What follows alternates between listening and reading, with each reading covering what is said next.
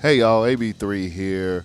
Before we get started with today's show, I just want to give you a couple of updates on the greatest hunting app that there is right now. Of course, I'm talking about the Onyx Hunt app. I have it. I don't go into the woods without it. Onyx Hunt, man, that application saved me so many times. I want to tell you about the wind and weather. We all know that plays a big part in what we do, how we decide to hunt, where we decide to hunt. And when you have the Onyx Hunt application, you can see hour by hour forecasts for wind speed and direction. Check it out for the next 8 days, any spot that you hunt on your map up to the next 8 days. That means you can plan ahead, kind of like how they said in the AT movie, plan ahead, amigo. You can do that when you got the Onyx Hunt app. Weather updates coming from 100,000 weather stations, refreshed every 15 minutes. Large, intuitive visuals make it easier for hunters to identify weather patterns, make those in-moment decisions, switch it up, kill those big deer, kill those big elk, get after those ducks and geese, making quick on-the-spot decisions, man, to help you be successful. Trim tracks, man. If you got the trim tracks, you can easily get to and from your stand. Sometimes you forget to turn your trim tracker off. Now with the trim tracks, you can trim those extra steps, get it down to a precise, direct route in and out of your hunt area. Onyx Hunt, know where you stand. Make sure if you don't have it for your Android or your iPhone, it is available. You can also use it on your browser. Web maps are available. Whatever you choose to use, just make sure you're using Onyx Hunt.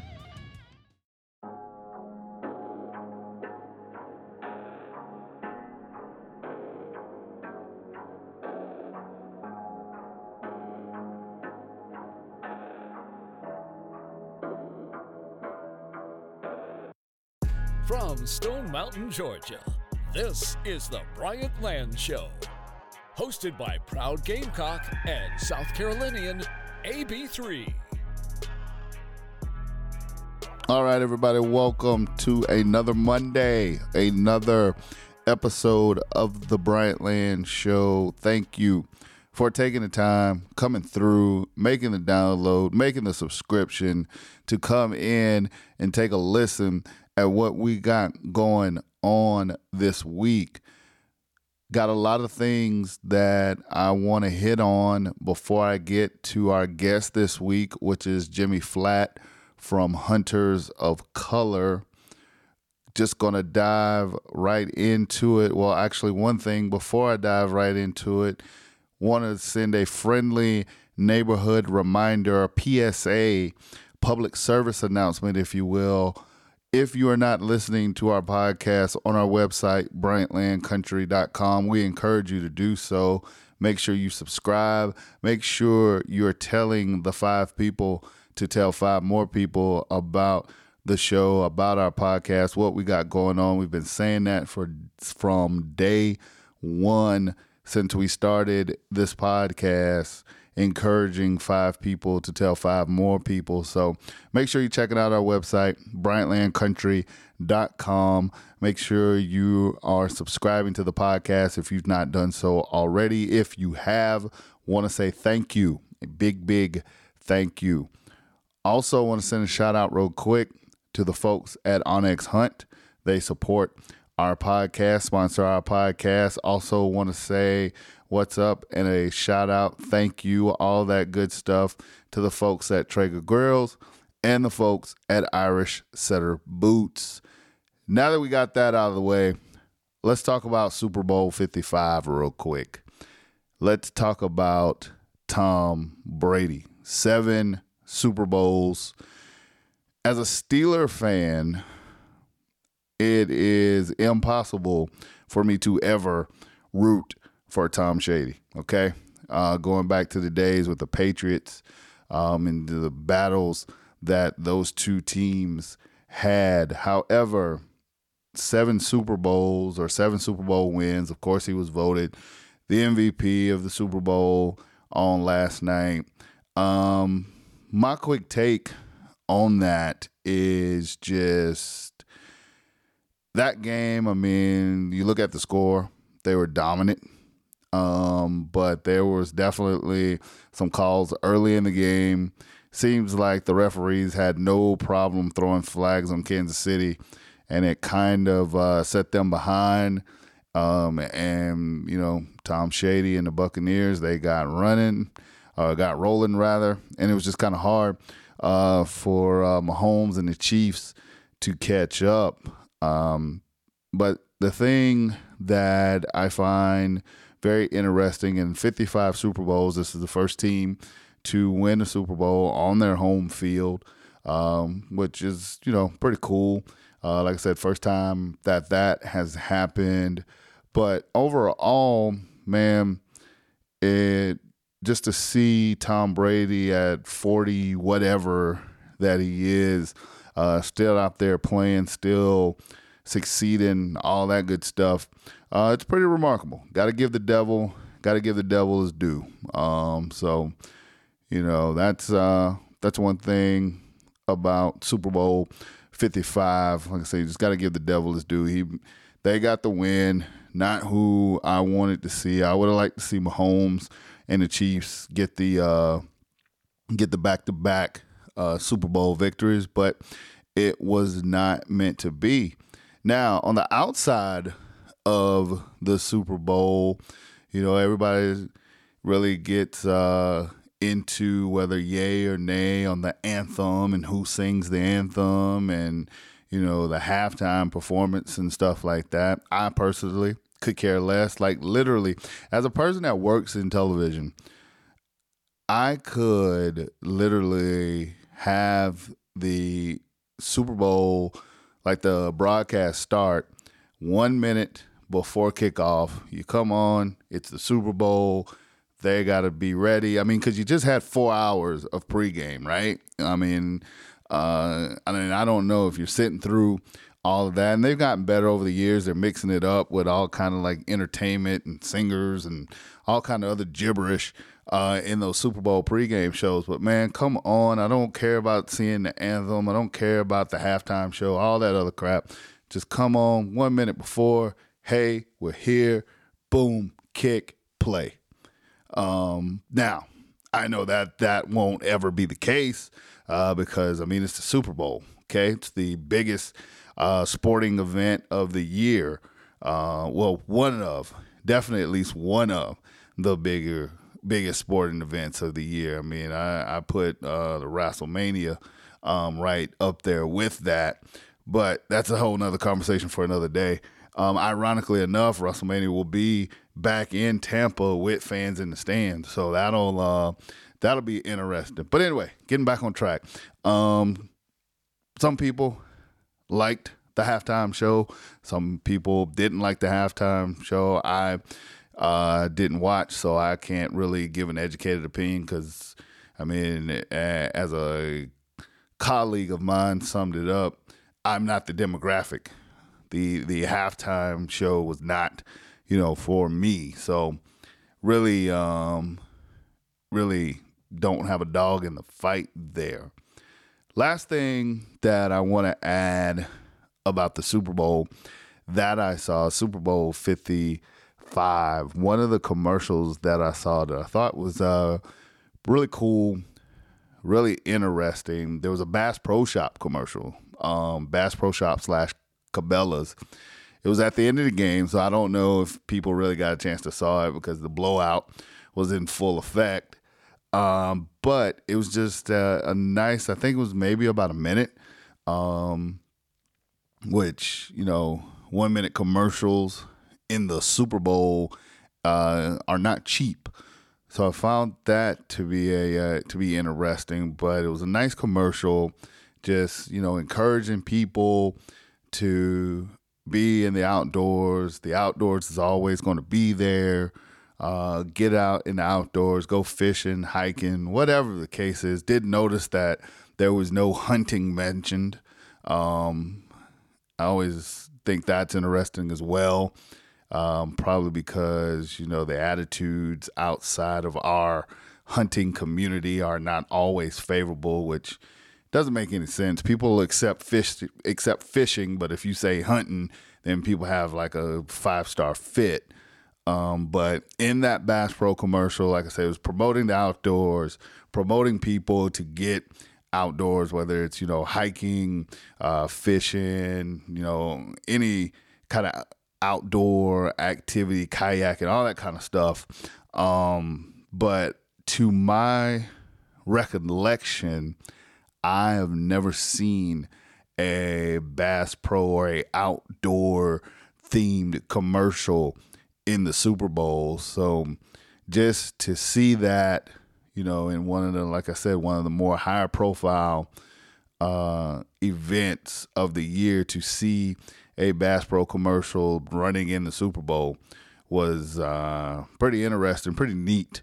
Promoting our lifestyle, which is being out in the outdoors. Jimmy Flatt is our guest today. He is from Hunters of Color, a organization that he started. The outdoors is for everyone, and that is what Hunters of Color is all about. Representation, encouraging diversity in the outdoors, building with like-minded hunters. Hunters of Color, that organization looks, to shift the statistics regarding race in hunting and reflect the diversity that is in our country. So that is what Jimmy Flatt's organization is all about. Sounds a lot like the things that we try to do with our media brand, Bryant Land. You may have heard of us. But I really enjoyed talking to Jimmy. We get into a few different things here in this here on this conversation. So hopefully you guys will enjoy it. I feel like you guys will enjoy it as much as I enjoyed talking to Jimmy. So without a whole bunch of filibustering and just me jaw-jacking, I'm going to move on out the way and let you guys listen to my conversation with Jimmy Flatt from Hunters of Color here on the Bryant Land Show. Bryant Land. All right, now Jimmy Flatt is on the line, West Coast time, all the way from Corvallis, Oregon. Jimmy, welcome to the Bryant Land Show. How's it going, man? Good. Thanks for having me. Man, Appreciate you taking the time to have this conversation. Yeah, definitely. I mean, obviously, it's something that is close to my heart and basically the backbone of when I started, the Bryant Land Media brand. It was to get out and, tell stories and bring attention, not only in the outdoors, but bring attention to people of color, black folks, quote unquote, minorities, men and women. And you are certainly doing that with your organization, Hunters of Color. Man, what was your inspiration? Like, what brought you to establishing your organization? And so I think it all started as an observation that I made when I was growing up. I was always looking for people to go hunting with, and the people that I always found ended up being white, and I could never find anybody who looked like me who wanted to go out into the woods. And so years down the road, I always thought that I wanted to do some kind of give back to the community and try to get like inner city kids out into the woods and kind of show them a different perspective. And then, sorry about this, throat's all clogged up. So I wanted to help inner city kids get out into the woods and show them the experiences of the outdoors, the ones that kind of shaped me and molded me into the man I am today. And it wasn't until this August that I finally got the push from my girlfriend to kind of go all in and make Hunters of Color a thing. And so we started off with an idea of creating a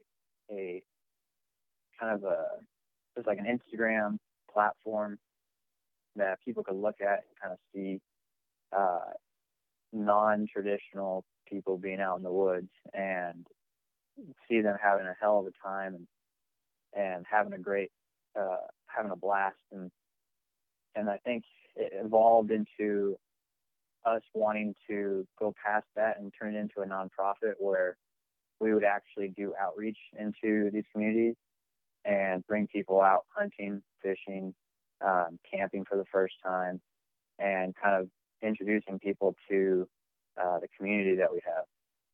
And so that's where it all kind of started. And right now it's taking off. We are probably a couple days away from getting our official nonprofit status. And then once that happens, we'll see where it goes from there. Nice. Getting that nonprofit, because that way you can start generating and raising money to do different things and do different events. What's the hunting like in Oregon? Like, what's big out there? Like, is it big waterfowl state, deer, predator hunts? Like, what's big out in Oregon? Oh man, it's everything you could dream of besides pigs. So Be thankful that you don't have pigs, because as much fun as it is to hunt hogs, and Lord knows we got plenty of them here in Georgia, they wreak havoc and wreak hell on property. So it's a catch-22. yeah, so I like them because you can hunt them year round, Right. and keep your freezer full.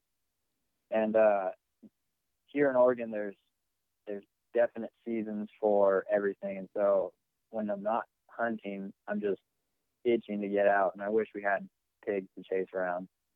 But I grew up in California. I'm from the Bay Area, Okay. Sonoma Valley to be specific, so wine country. And I grew up hunting deer, turkey, waterfowl. I applied for elk tags, but in California, it's kind of like a once in a lifetime kind of. If you draw an elk tag, you might as well go get a lottery ticket. Nice. And so when I graduated from high school and moved up to Oregon for school, I was kind of excited about the opportunity to start chasing elk, because you can get an over-the-counter elk tag here. And so here we have some of the best waterfowl that I've ever experienced. We have deer, we have mule deer and blacktail.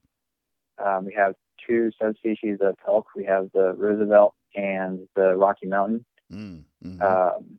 We have some wild pigs, but they're in like the southeastern corner of the state, and apparently the vast majority of them are on private land. So no pigs. We have a lot of turkey. Yeah, we can pretty much chase anything year round here besides pigs.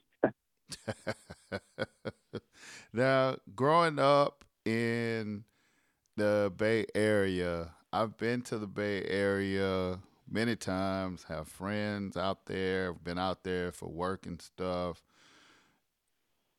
Very concrete in that area. Not a lot of places that you would think of right off to hunt. How old were you when you first started hunting, and who introduced you? So I was 8 years old when I went on my first hunt. We went up to Grizzly Island in California, which is just outside of Sassoon. It's in the Central Valley, and it was one of my best friends at the time, so when I was 8 years old. I would have been in like third grade. And so my third grade best friend's father invited me and my dad out. My dad's ex-military and was a game warden on Camp Pendleton when he was in the military. Oh, wow. And so my dad had some experience with hunting, but his dad was a little too serious about it, so he kind of steered away from it when he was a kid and kind of steered towards playing sports. Mm-hmm. And he didn't really touch it until I was 8 years old again. And so we went out. I had a hand-me-down pair of waders. There's water inside my waders because there's a leak. I was freezing. I was shivering next to the dogs. And I remember it like it was yesterday. It was foggy. We were sitting in the tulies, and out of nowhere, these two mallards came cupped in. And the second my dad and our family friends shot the ducks, that's when it was all over for me. I was hooked from then. And so growing up, I played a bunch of sports myself. And then at 12 years old is when I started picking up big game hunting. Mm-hmm. I got my first deer at 12 years old in Napa, California. Man. And all the big game hunting that I've done in California has all been on private property. So there, at least all the experiences I've had in California, there's not a lot of public access. Right. Yep. But for waterfowl, being in the Bay Area, you have a lot of the marshes and estuaries in the northern part of the bay where I'm from. And so it was easy access. And I'd go out like 3 times a week during the duck season. I'd go out Saturday, Sunday, and then Wednesdays I'd go out after class. On Wednesdays I'd load up my truck with decoys, the whole gauntlet of gear, and after our classes I'd rifle out to the marsh and try to get my limit. But then it was kind of lucked out having a friend who owned like 300 and some odd acres in Sonoma, and they were really opening to having me go and shoot turkey on their property. Mm-hmm. And so it was easy access for me, and but I knew for a lot of people it wasn't the same story. So again, I was thinking of ways that I could introduce people to hunting, and there's always these barriers to entry that I was always coming up against. Yeah, and it's funny because, with me, I always tell people I'm a late onset adult hunter. Like I didn't start hunting until I was 38. I'm 43 now. And, I was fortunate to be able to secure, some private land to hunt on. I joined a hunt club this year.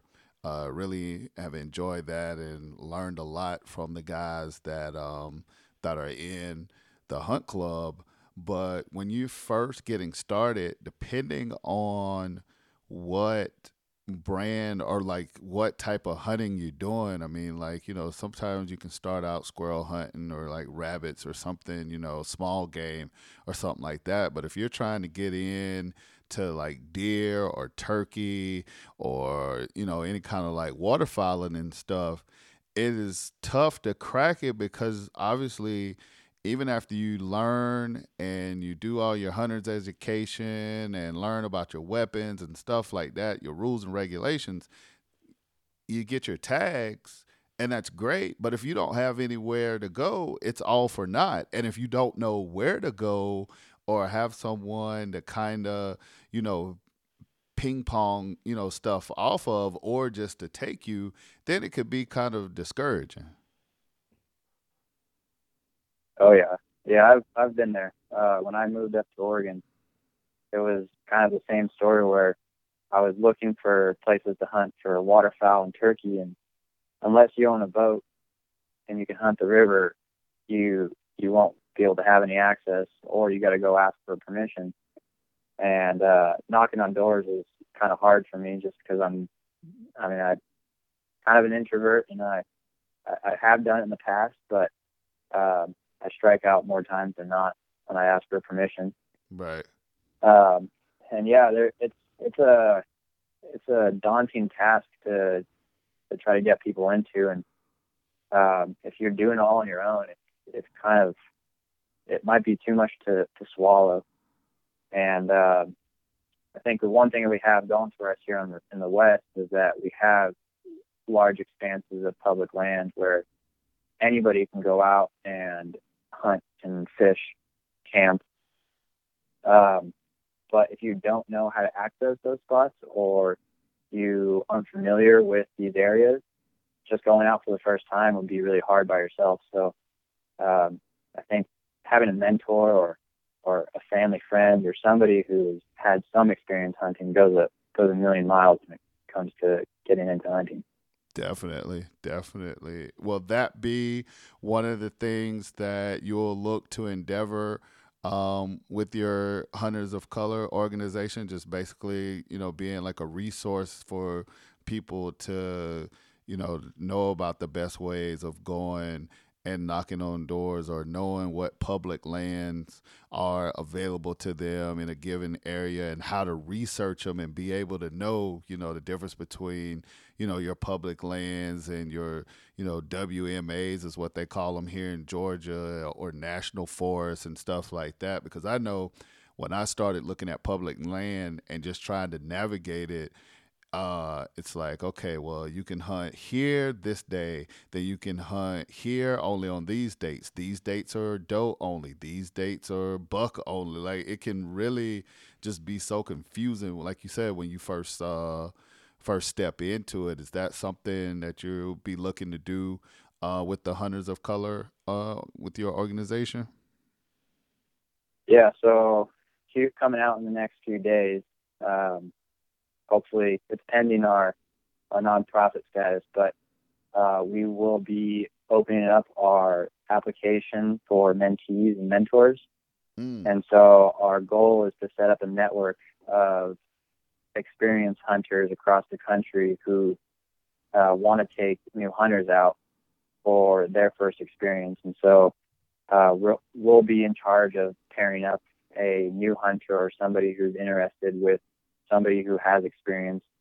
And maybe the first event that they go on is just a little barbecue out in the woods. It depends on how comfortable the mentee is with being outdoors, and also how comfortable the mentor is at their capabilities to teach somebody how to get into hunting. Right. Yep. Another thing that we will be doing along with that is we're going to be doing our own safety course, just to make sure that everybody we have going through our system understands the safety that's involved when you're around either firearms or bow and arrow, or things that are designed to take a life. So we will be doing that along with our Hunters of Color mentor program. And then, we're pretty much putting it in the hands of our network to kind of spread the joy and the passion of hunting with people that they want to share it with. And so that's one of the tools that we'll be using. We'll also be doing sponsored hunts. So if somebody or a mentor or a mentee has always wanted to go on like a moose hunt or something like that, we're going to be trying to get moose hunts donated. And it'll range from squirrel hunting to bighorn sheep hunting. So we see ourselves growing slowly, but we're growing really fast right now. And nothing wrong with fast. We're kind of, oh, I know, we're loving it. We're excited. We're getting so much closer to being fully operational, where we can get more people out. And we ourselves, based out of Corvallis, we have taken, I think we're up to 5 hunters out already in 2020, and our goal for 2021, uh, just us, is to bring out another 20 in the year. So either that's through like a pheasant hunt that we have sponsored here, or a duck hunt, or whatever it is. That's We're going to be getting more people out in the woods this year and getting more people into hunting. Now let's go back when you're, talking about bringing out the 500s for, that you guys took out in 2020. What kind of hunt did you guys go on, and what background were these hunters? Were these like inner city youth? Were these adults that had never hunt before? Like what was their background? So we took out two uh, woman hunters who had never been on a hunt before. We went pheasant hunting, and so we're lucky enough to where we have a wildlife area that releases pheasant for introductory hunts. Yep. Mm-hmm. And so we coordinated with these two women hunters, and then one of my buddies who had never been on a pheasant hunt before, and it was his first year owning a license. And so we invited him out to come with us, and then two other hunters joined us who had experience and some success, but had never been on a pheasant hunt. And together we walked the fields, and we actually didn't get anything to flush that day, but to end the hunt off, we went to the trap range, and we shot a bunch of clays, and everybody had a blast, a literal blast with that. And they kept texting us the next day saying, "Hey, when's the next thing you guys are gonna throw? Because we definitely want to be there."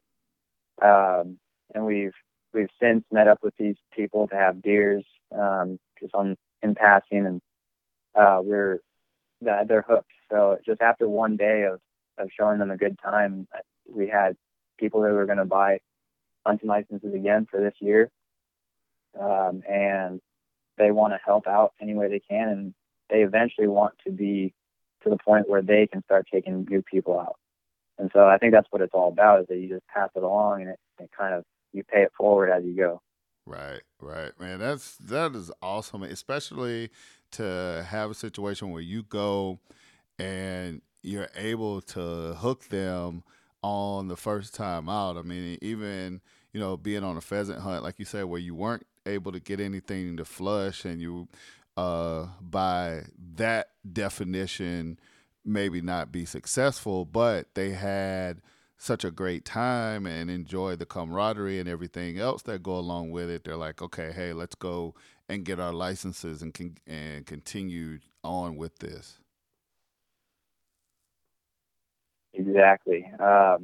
Yeah, one of the girls we went out with, she just had a smile from ear to ear the whole time, and was you could tell that she was soaking in everything, from like the sounds that she was hearing to the way that the dogs were working, to the way that the wind was blowing out. She was taking it all in, and it was awesome seeing that, because it's been a long time since I was a new hunter, and looking at a new hunter experiencing these things for the first time brings me back to the days when it was all new for me.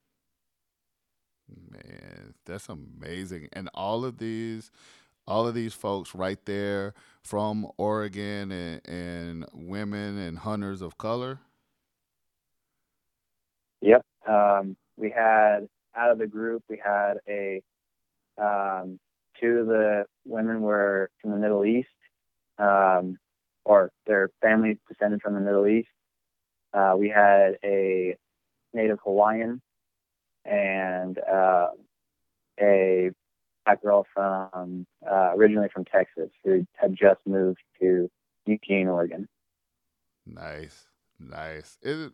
It's just amazing that I was looking at some of your like mission statement, and just like some of the about you page, and how people have these stereotypes and what they think, hunters are supposed to look like and what, hunting is supposed to be about. And one of the things on your page that you said that I really like is like the outdoors are for everyone. Uh, it's something that goes back, hundreds and hundreds of thousands of years. And the perception may be that it's only like one group and like, oh, no, other people don't do it or whatever. But the reality is that that was the way to survive, all those years. So there's a little bit, there's already a little bit in it in all of us. Oh yeah, hunting is rooted in deep within all of us. And I have a shirt that Cabela's released like, I don't know, 10 years ago that says it's in my nature. Mm-hmm. And I mean, it's within us all. I think the issue is that we've, a lot of people, I mean, people who live in the uh, urban jungles, is that we've become detached from where our food comes from. And I think there's a huge push to figure out where your food's coming from and be more sustainable about the way you eat. And I think the answer to that is getting into hunting and giving back to conservation and making sure that we have these resources that are there for our taking if we do it responsibly. So um, yeah, been an incredible journey so far, and the outdoors are for everybody. And I think it's a shame that the narrative has changed over the past few decades, that it is for one demographic of people, it can be damaging to getting new people out. That notion that hunting is for one subsect of people, but once we break down those barriers, then I think we'll start seeing a lot more people interested into getting out and trying it out for the first time. And so that's what Hunter the Color really is really all about, is just breaking down all those barriers to entry. And I've always maintained too that, especially in the black community, that there are plenty of people that hunt, fish, trap, all those things, farm.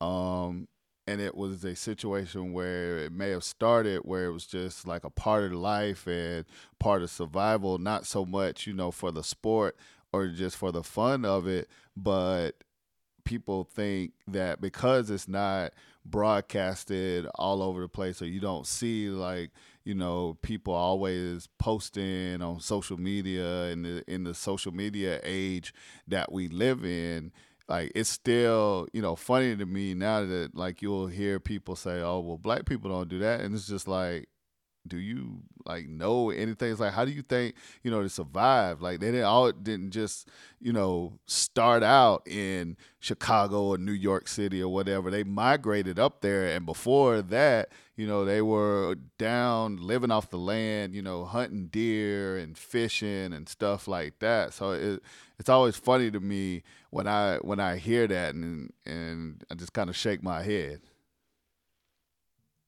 Yeah, one of my buddies recently told me that too, and I was like, man, we just got to get you out once, and then you'll hunt. um, yeah, it's well, I mean, the notion comes from, I mean, there is a study that was released in 2016. It was by the U.S. Department of Fish and Wildlife, that 96% of all licensed buyers are white European descent. Hmm. And that leaves 4% are people of color. And so if you break that down even further, in the Pacific Northwest, it's terrible. It's like the minorities in the Pacific Northwest are so statistically insignificant that they have no data on it. So if you look at the data that they pulled, it's 100% white in the Pacific Northwest, which isn't true. But there's so few people of color up in the Pacific Northwest hunting that we just don't even show up. And then for, I think about 2% of hunters across the board are Hispanic. I think it's like 1.5% are Black.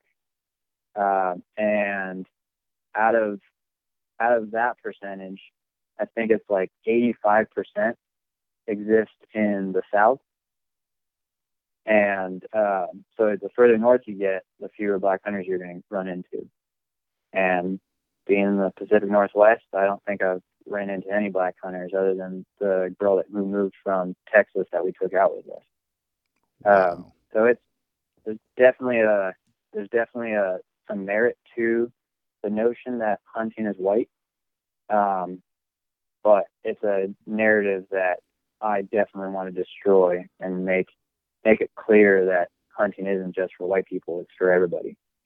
Definitely. And it's funny because, I interviewed Patrick Durkin a couple years ago now, and he wrote a article for Meat Eater, and it was called "Is Hunting Too White?" was the title of the article.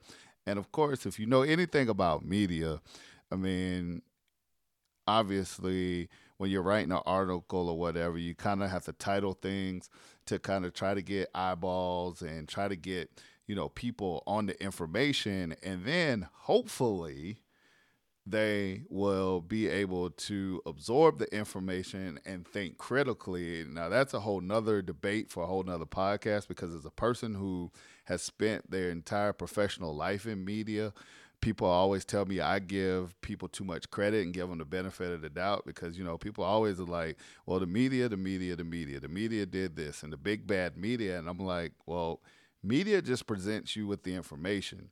If you're not smart enough to kind of like disseminate the information, then that's on you. It's not necessarily the big bad media. My point is, like, when I talked to Patrick, and we had a great conversation, and I just asked him about the article, and it's funny, like the backlash that I got. Like, obviously, there was a strong segment of people that was like, okay, we get it. We get what he's trying to say in the article. But it was just like people just saw like the title and they just flipped. Like, it was just all kind of backlash and, well, why you got to bring race into it, and why everything has to be about race, and the media is just trying to divide us and all this other stuff. And it's just like you just gave like that study. It's like the numbers don't lie. Now it's like, okay, Yeah. why is it like that? And what can we do to kind of to sway those numbers, or to change those numbers around? But people weren't trying to hear that. They was just like, oh, why are you trying to divide and blah, blah, blah, blah, blah. And it's the liberal agenda and like all that other BS that people start spitting. And it's just like, yo, these are the numbers. Like, all we're saying is this is what the numbers show, and we're just trying to do something about it. Exactly. Yeah. So the numbers speak to me. I'm a practicing engineer, and you can't argue with numbers. They're a fact. It's like saying, I don't know, the sun rises in the east. Like, you can't argue with that. Right. And it's a shame when people start getting offended by numbers, because I mean, it's a little ridiculous. I recently talked to I forget what his name is. It's Ian something, but he's from England originally, and he grew up in England and always wanted to hunt, but because hunting is so inaccessible there, and you have to be super rich, or you have to know somebody who's super rich to go hunting there, he decided to pack up his bags and move to the United States just so that he could hunt. Wow. And so he wants to get involved with us, because he has a strong fear that the way that things are moving right now, in the United States that he fears that eventually in the United States hunting will be a upper class kind of aristocratic type pastime where you go out with your $1,000 blazer jacket on and your $5,000 double barrel shotgun, and you have somebody load it for you. And he was adamant that we don't let it get to that point. He's full on board with supporting Hunter's Colors mission. Do you think that it could ever come down to that? I can understand why he would feel like that coming from England, and like like you said, the access is more so for the wealthy, or like you said, the aristocratic. Do you think that could possibly happen here?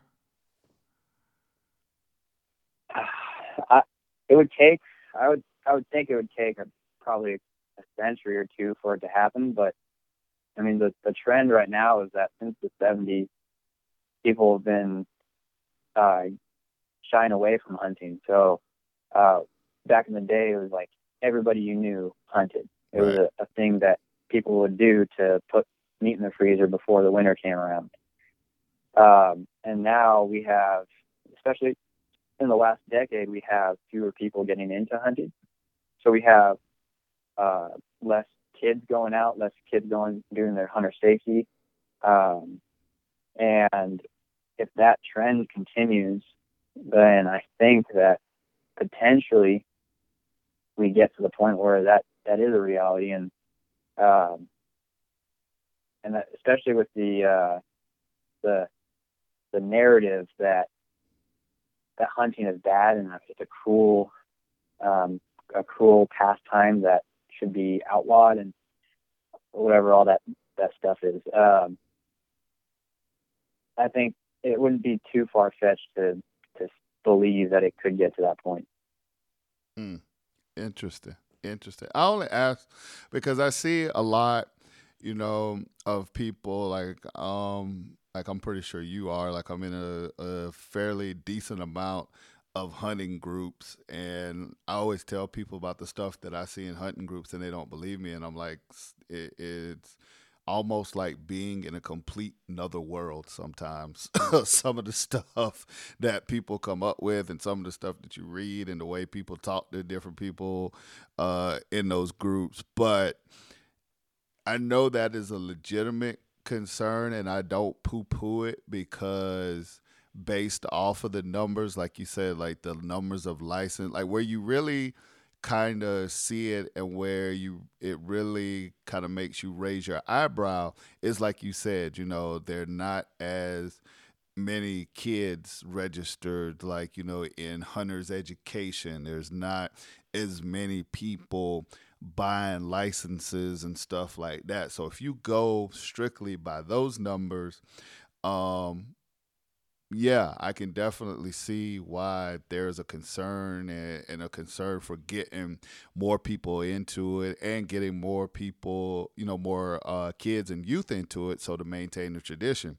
The thing that I think a lot of times people don't account for, and it's probably because obviously there's no official way to count it, what I call the off the books people.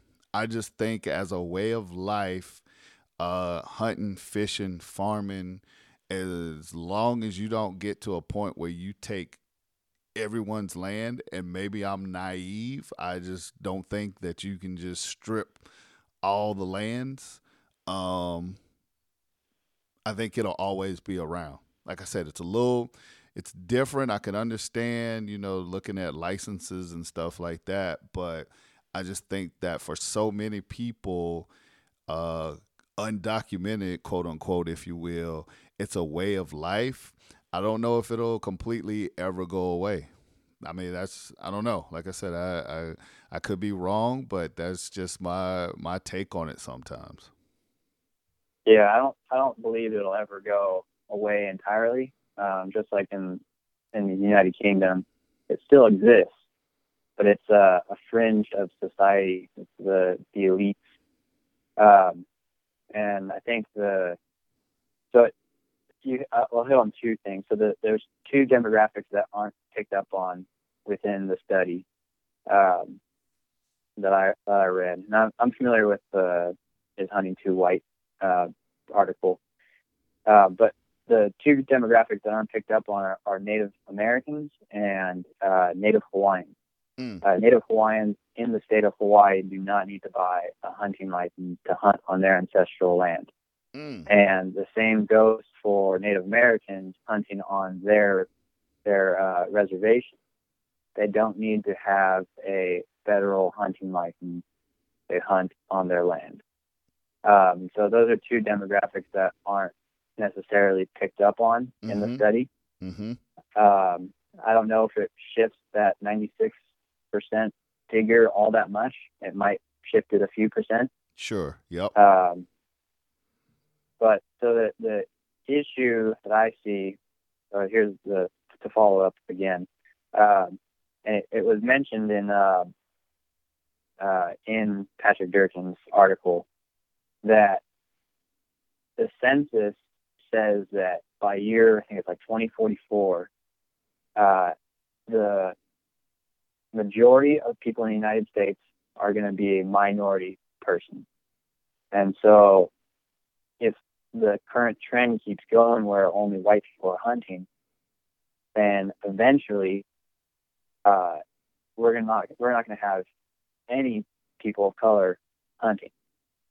And so that's the issue. And so once you have nobody buying hunting licenses, then you have a low demand. So then your prices go way the heck up. Right. Yeah. And you end up having licenses. So like right now, I just bought my sports pack here in Oregon. I think it was $196 or something like that. If it gets to the point where to buy a hunting license in the state of Oregon is, let's say, $500, $600, I don't know. I'll still buy it because I live and breathe for this stuff. But some people who kind of just do it for a traditional hunt with their father or their grandfather, or people who are just getting into it, trying to pony up to $600 or $500 for an elk tag, a deer tag, your fishing license and hunting license is a pretty big chunk of change if you don't know what you're getting yourself into. Right.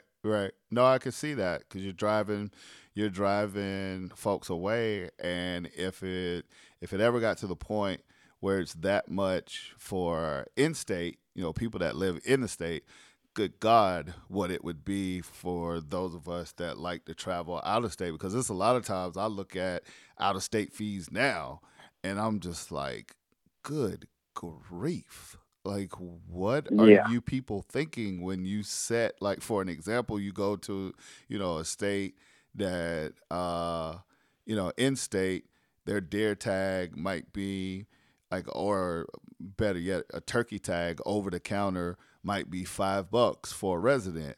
But for a non-resident, it's like $150. It's like, whoa, wait a minute. Like, how is it skewed? And I know people are going to say, oh, that's an exaggeration. No, it really isn't. Like, I wish I had in front of me a couple of states, but it's crazy. Like, you look at certain states, in-state fees for their residents, and I get it. You want to preserve it for the residents and stuff, but if you want to hammer the people coming out of state, especially if it's a state where you're very popular, like say like Iowa or Kansas for deer, it's relatively cheap for their residents, but good God, it's out of this world. And not to mention, you got to try to draw a tag to hunt those states as an out-of-stater, especially if you're trying to hunt deer. Yeah, it's ridiculous. I'm pulling up the numbers here for Oregon so that I can tell you how much it would be for you to buy. Okay, so let's say you come out and you want to hunt for elk with me. So your upfront cost of the license is $172. And then if you want to buy your over-the-counter elk tag, it's $588. See, that's where they get you because I'm like $172. That's not too bad, but yeah, the $500 elk tag. What Yeah, and then a deer tag is $443.50. is that for now? Is that one tag like per buck, or like how does that work? Is that even a doe tag included in that? No, it depends on which unit you hunt. So the laws change by unit because we do have different species across the state, and they're all managed differently. But yeah, it's so let's say you did over the counter archery for deer. You could hunt the western side of the state, and there's a lot of doe tags on the western side. But then on the eastern side, that's pretty much buck only. So yeah, it's some of these barriers to entry. So like this is one of the things that Hunters Color wants to do too, is have a fund that we create where, let's say somebody who has been wanting to get into hunting, they're in our mentee program, but they just can't afford to go on these hunts. Hunters Color will have a fund ready for them to provide them with their license and their tag so that we can get them out. I think what we eventually will try to do is work with every state's agency to try to get those donated to our mentees. But yeah, we definitely know it's a barrier to entry. And I mean, it's like Oregon deer populations aren't that great. I mean, you're definitely probably better off going to a state like Idaho or Wyoming if you want to get a deer. And I'm pretty sure their out-of-state costs are a lot cheaper. Mm-hmm. So yeah, it's I'm looking as you talk. So turkey hunting coming up around the corner. The state of Alabama, which according to Realtree.com and their Turkey Hunting Nation, the state of Alabama is graded as an A. Resident, license, and permit $26.20. Out of state are, as they say, cost of non-resident license and permit $131.65 for a 3-day, $186.50 for a 10-day. And then if you want an annual turkey permit in the state of Alabama for a non-resident, which means you can hunt for the year, $301.85. man, these birds better be made out of gold. Now let's look at your home state, Oregon. Hunting license and turkey tag for a resident, $52. Hunting license and turkey tag for cost of non-resident, $218. Says here, again, according to the Realtree.com Turkey Hunting Nation website, you guys rate as a B, which is not bad, Rio Grande, Miriam's, and hybrids. So you got a variety of birds out there. But like I said, the great distinction from resident to non-resident, I could kind of see your point of good grief if we continue to just like keep going upward, because these things, they don't go backwards. That's the one thing they don't do. They won't go backwards. 218 Nope. bucks for a tag to kill one turkey in the state of Oregon. Yeah, I see the appeal to going to the grocery store and picking up one of those Foster Farms. I was about to say going to get a butterball. Yeah. Jesus. Oh, man. Man. Yeah, so that's where we I mean, even for my own interest, I don't want to see those numbers go up. Right. There used to be this thing in California. It was called a lifetime license. Mm-hmm. And I don't think they offer it anymore in the state of California, but I think if you had a license for consecutive, I think it was like 5 consecutive years, you could apply for a lifetime license, and you had to prove to the state somehow that you wouldn't leave the state, and if you did, you would forfeit your lifetime license. But to buy that, the upfront cost was like $1,000, but it would cover you for the rest of your life. I never got it because I knew I was probably eventually going to leave the state. Right. And I also didn't want to fork up $1,000 when I was 18 years old. Right. So, they had programs like that in the past, but I don't think that anything like that exists. At least in Oregon, it doesn't exist, and I think it's gone in California now.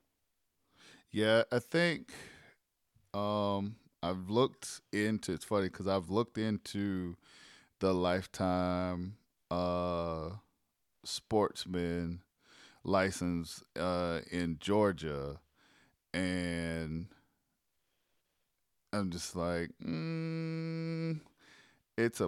it's appealing, but I'm like, well, I don't know. Like, I've been on the fence. I can't lie. Like, I have hemmed and I've hawed about the lifetime license, but I don't know. I mean, there's definitely appeals to it, but if it's grossly a gross amount, and like you said, if you plan on leaving the state or something like that and you got to forfeit it, it's just like, well, geez, why?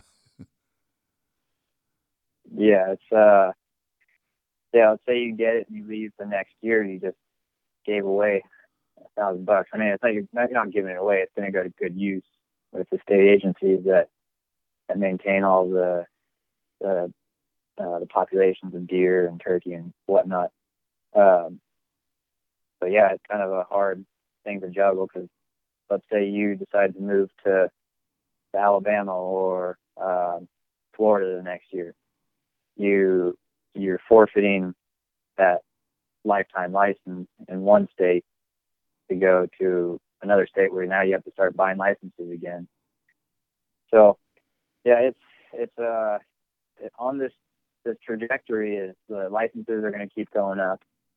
And eventually it's just going to be to the point where we're all going to be shoveling out like $500 to $1,000 a year just to keep doing the things that we love, which in reality is not that much money.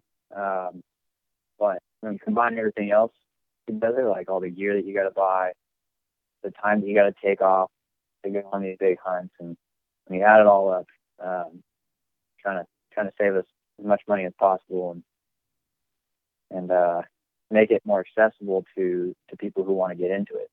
Right. Basically, not price them out. So you get the 501(c)(3), obviously that will allow you to do like fundraising and stuff like that. So that'll definitely help with a lot of your expenses and being able to get people out on the hunts and stuff as they're coming along.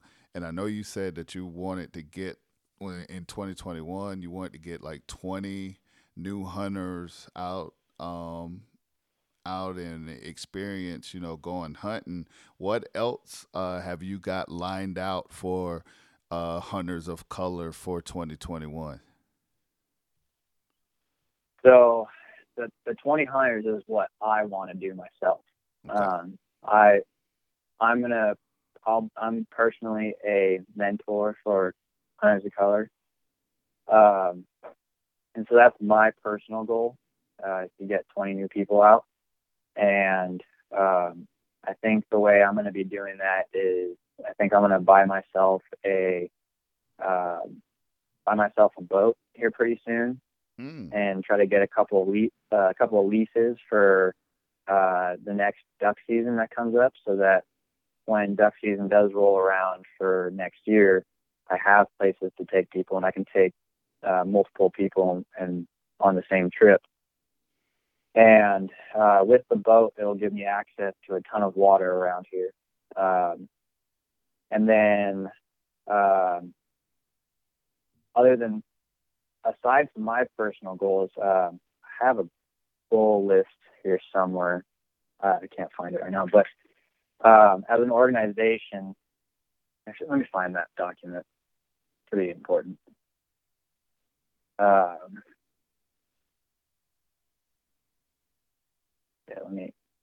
give me a second here. Mhm.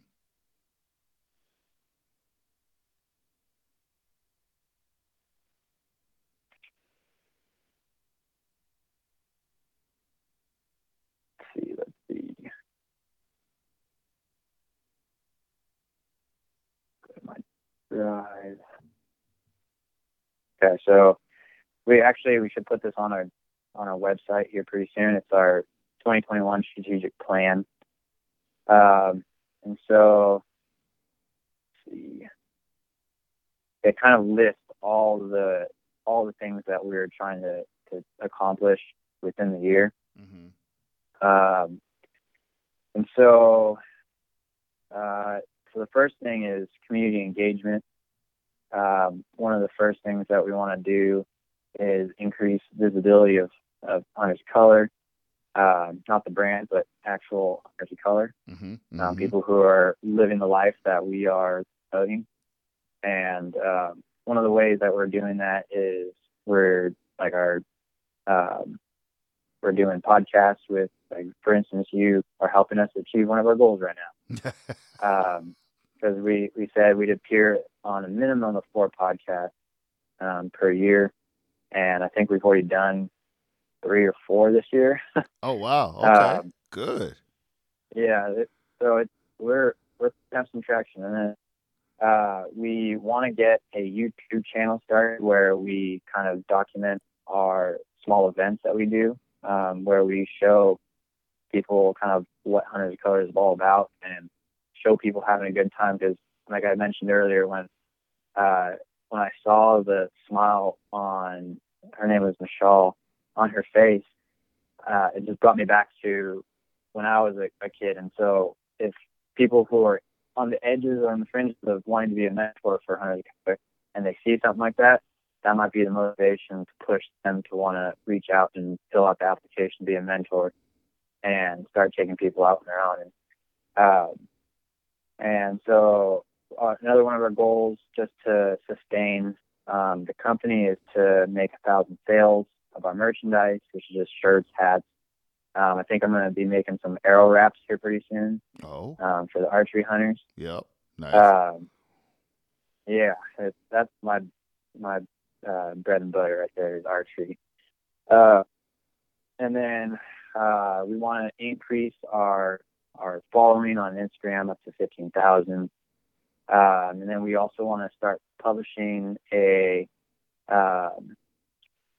we want to publish a newsletter where we have different writers kind of write in, and different artists, people who talk about how they got into hunting, kind of like a feature Friday, but way more inclusive of other experiences and way more in depth instead of just like a brief paragraph. Mm-hmm. Mm-hmm.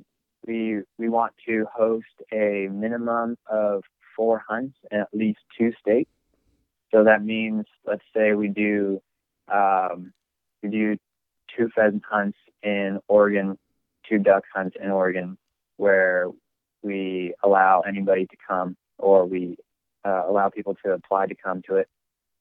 And I see us doing something like that in California too. Those are my 2 home states where I have experience hunting and where I kind of feel like I can make traction. Mm-hmm. Yep. I think we want to lead at least 4 shooting and safety courses. So we'll go out to a range and have an actual range master teach people proper gun safety, and we'll have like a range day where we can shoot and get people interest, or at least comfortable with shooting. We want to lead 4 archery lessons, and one thing that we have around here is we're right down the road from Bowtech. Their factory is right down the road, and we're going to be reaching out to them to see if they'll sponsor an event or 2 for Hunters of Color. And then we want to do one fundraising banquet event, kind of like I don't know if you're familiar with like Ducks Unlimited, how they do their banquets, or yeah. So we want to do something like that where we can fundraise through a big event, and with that money, kind of sponsor more hunters and provide gear for new hunters, get people out on donated guided hunts. And so then we have, right here we have host 4 Instagram live events where we kind of just talk different subjects. We haven't really figured out those subjects yet. And then we also want to host some virtual panels, kind of same thing with the Instagram live stuff, where we'll talk about like how to get into archery, or how to build an arrow, or something along those lines. And then more in depth, so we want to sponsor 4 guided hunts this year. So that means we have to either try to find 4 guides to donate a hunt, or get the funds to pay for a guided hunt. We also have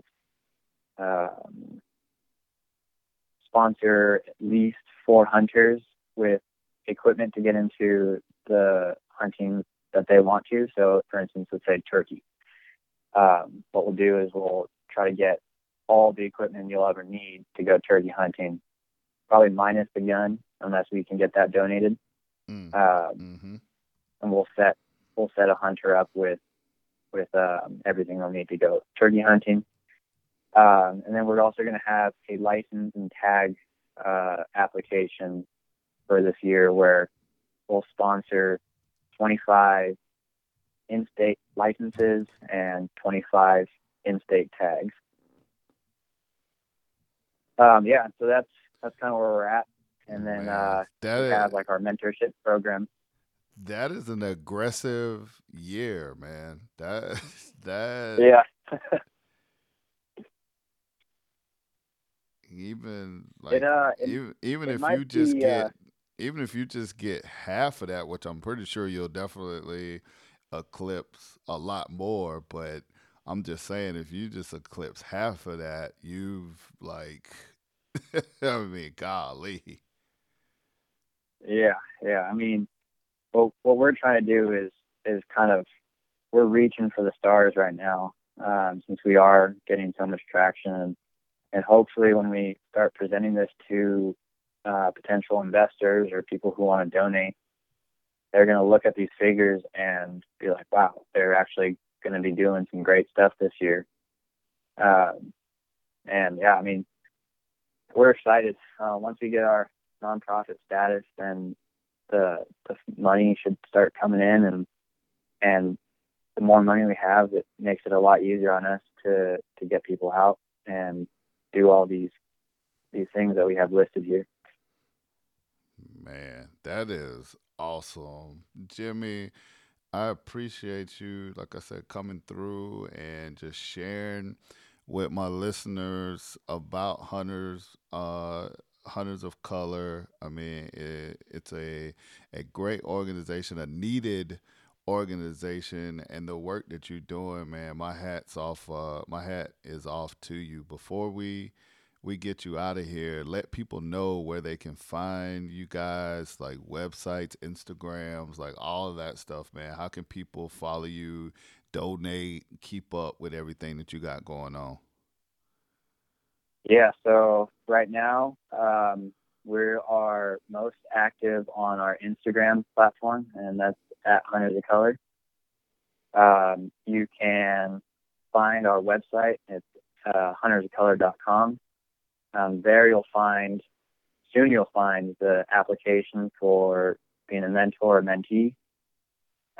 You'll find a donation portal, and then also a portal to our gear. Basically, it's just branded T-shirts and hats at this point. But in the future, we see ourselves kind of moving into other sectors. Kind of like I mentioned earlier, we want to make arrow wraps, and we'll start coming up with new stuff. But yeah, there's a donation portal, and if you donate to us now, we're going to be retroactively sending you a email that thanks you, and also will say once we get our nonprofit status, then we'll send you our nonprofit number that you can use for your tax deduction stuff.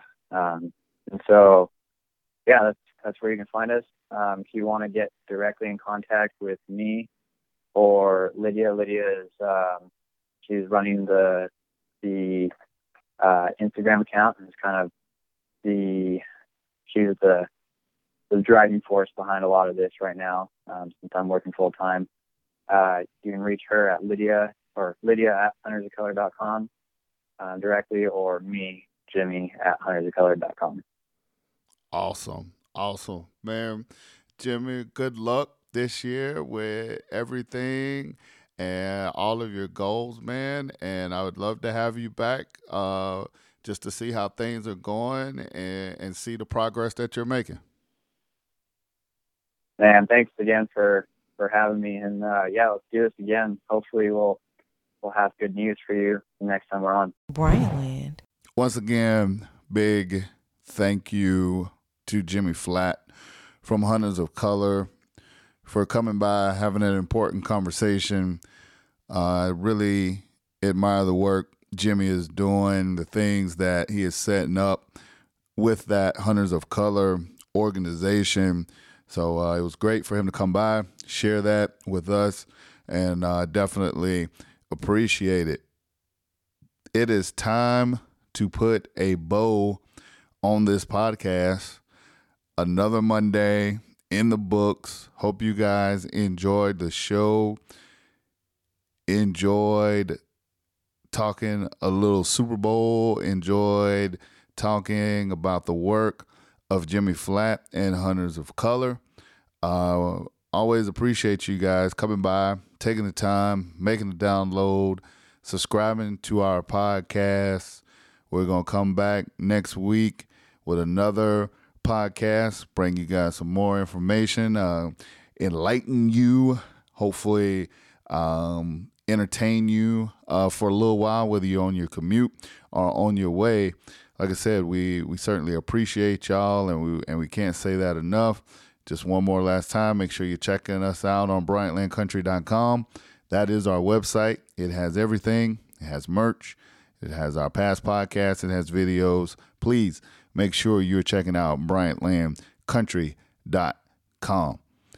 Hope you guys enjoy the rest of your week. Hopefully you're getting out there, either riding some ATVs, maybe you're hunting some squirrel, rabbit, whatever the case is, maybe getting after some crappie. Turkey season, not that far away, almost around the corner. There's coyotes that always need killing, maybe doing some predator hunting. Hogs, never, ever a bad time to get out there and try to get you some bacon while you're waiting on turkey season to come in. Either way, hopefully you're enjoying the outdoors, and make sure you come back next week and check us out for another episode of The Bryant Land Show.